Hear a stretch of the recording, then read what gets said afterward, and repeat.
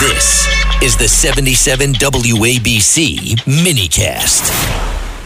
We have Gregg Jarrett, who is here now, a great legal scholar. You see him on Fox News talking, of course, about everything tied to January 6th and more. Greg, thank you for joining us here on Katz and Cosby.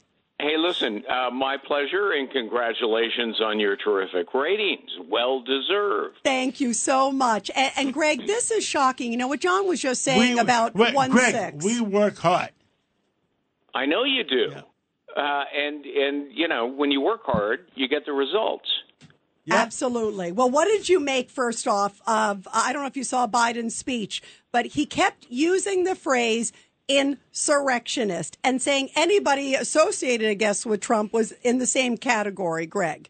Yeah. I mean, look, I watched it. I didn't find it at all surprising. Joe Biden opening his election campaign, adopting the predictable trope that Trump is a threat to democracy.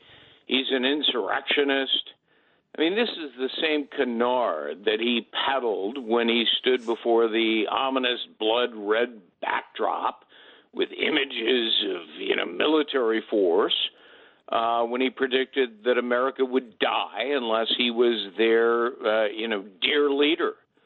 And today, Joe Biden did it at Valley Forge, which frankly insults the memory of the men led by George Washington at the birthplace of the American Army during the Revolutionary War. I was offended, but I wasn't surprised that I would be offended. The fact remains that, January 6th was a protest that evolved into a riot. Nobody has been charged with insurrection. And certainly Donald Trump has not been charged with insurrection because the evidence doesn't support it. Nevertheless, that is exactly what Joe Biden's going to run on, and he has no choice because he sees the poll numbers to the extent that he can actually think with that brain of his, and the polls show him that the vast majority of Americans think he's too old and feeble and demented to be president, and they also show that the vast majority of Americans don't like what he's done in his presidency. They dislike his policies and his socialist progressive agenda. I mean, so we have a war in almost every corner of the world right now. Right, and he's trying to portray that he's bringing the democracy.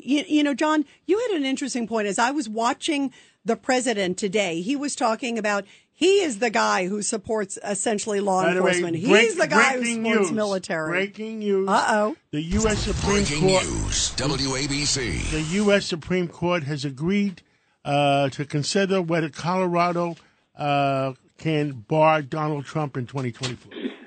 That's interesting. So they have now officially, your reaction, Gregg Jarrett, to the U.S. Supreme Court officially taking that? It's a no-brainer. Judge Weinberg, I'm sure, would agree with me. This was a full frontal assault on the Constitution. Absolutely and our correct, Greg. Principles. Absolutely correct. It is brazen election interference. It's ballot rigging. It's disenfranchising voters.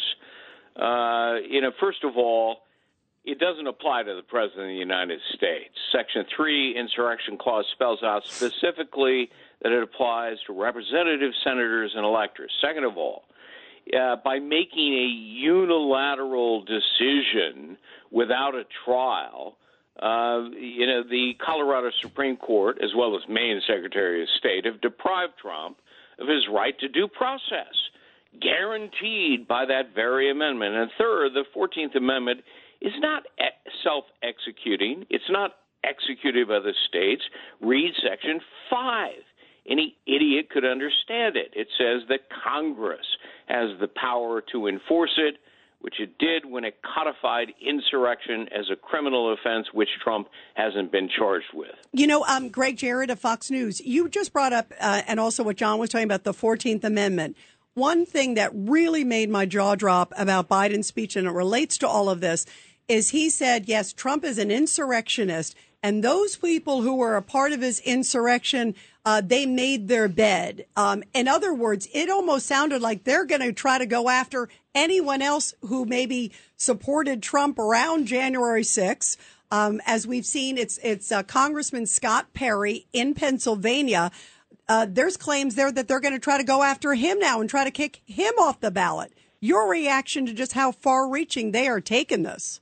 Well, I think this is going to boomerang against them. I think Americans are filled with common sense and good judgment and intelligence, which is bereft in this current White House by Joe Biden, who doesn't run the White House. Yeah, I mean, he's not really the president. I'm not sure who handles him day by day. But, Americans see this as a president who is in deep, deep trouble. His popularity is in the tank. And as a result of that, he's lashing out. And he's going after his opponent by lying about what occurred on January 6th. And if that's all he's got, he's in deep trouble. Yep. And Judge Weinberg has a question for you, Gregg Jarrett. Greg, there's that civil lawsuit the Attorney General of the State of New York has brought against Trump, where they're trying to rescind his corporate license to do business in the state of New York and have overwhelming hundreds of millions of dollars in penalties against him on a so-called fraud statute, which is on its own terms under the state of New York law. It's never been used before. In my view, it's unconstitutional. There were no damages here. You had fair bargaining on both sides. The companies, the banks, did their own due diligence, and yet the Attorney General has weaponized the state system against him. So wherever you turn, you see the weaponization of the criminal justice system and civil litigation against Trump. And what's your thoughts about this? And by the way, Judge, just to add to it, the original amount in that case, was $250 million. She raised the ante. Yeah, she raised it to $370 million. That wasn't enough today. Gregg Jarrett. Yeah, Judge, you're totally right. I mean, it's a silly case. It has no legal validity associated with it, and I do not think it will stand upon appellate scrutiny. But this is symptomatic of what's happening with the weaponization of the Department of Justice, the FBI, and other agencies. They're doing their very best to try to protect and preserve their own power, which means they have to keep Joe Biden in office. Yet two-thirds of Democrats don't want Joe as the presidential nominee. That's a shocking result. 82% say they just want somebody other than Joe Biden.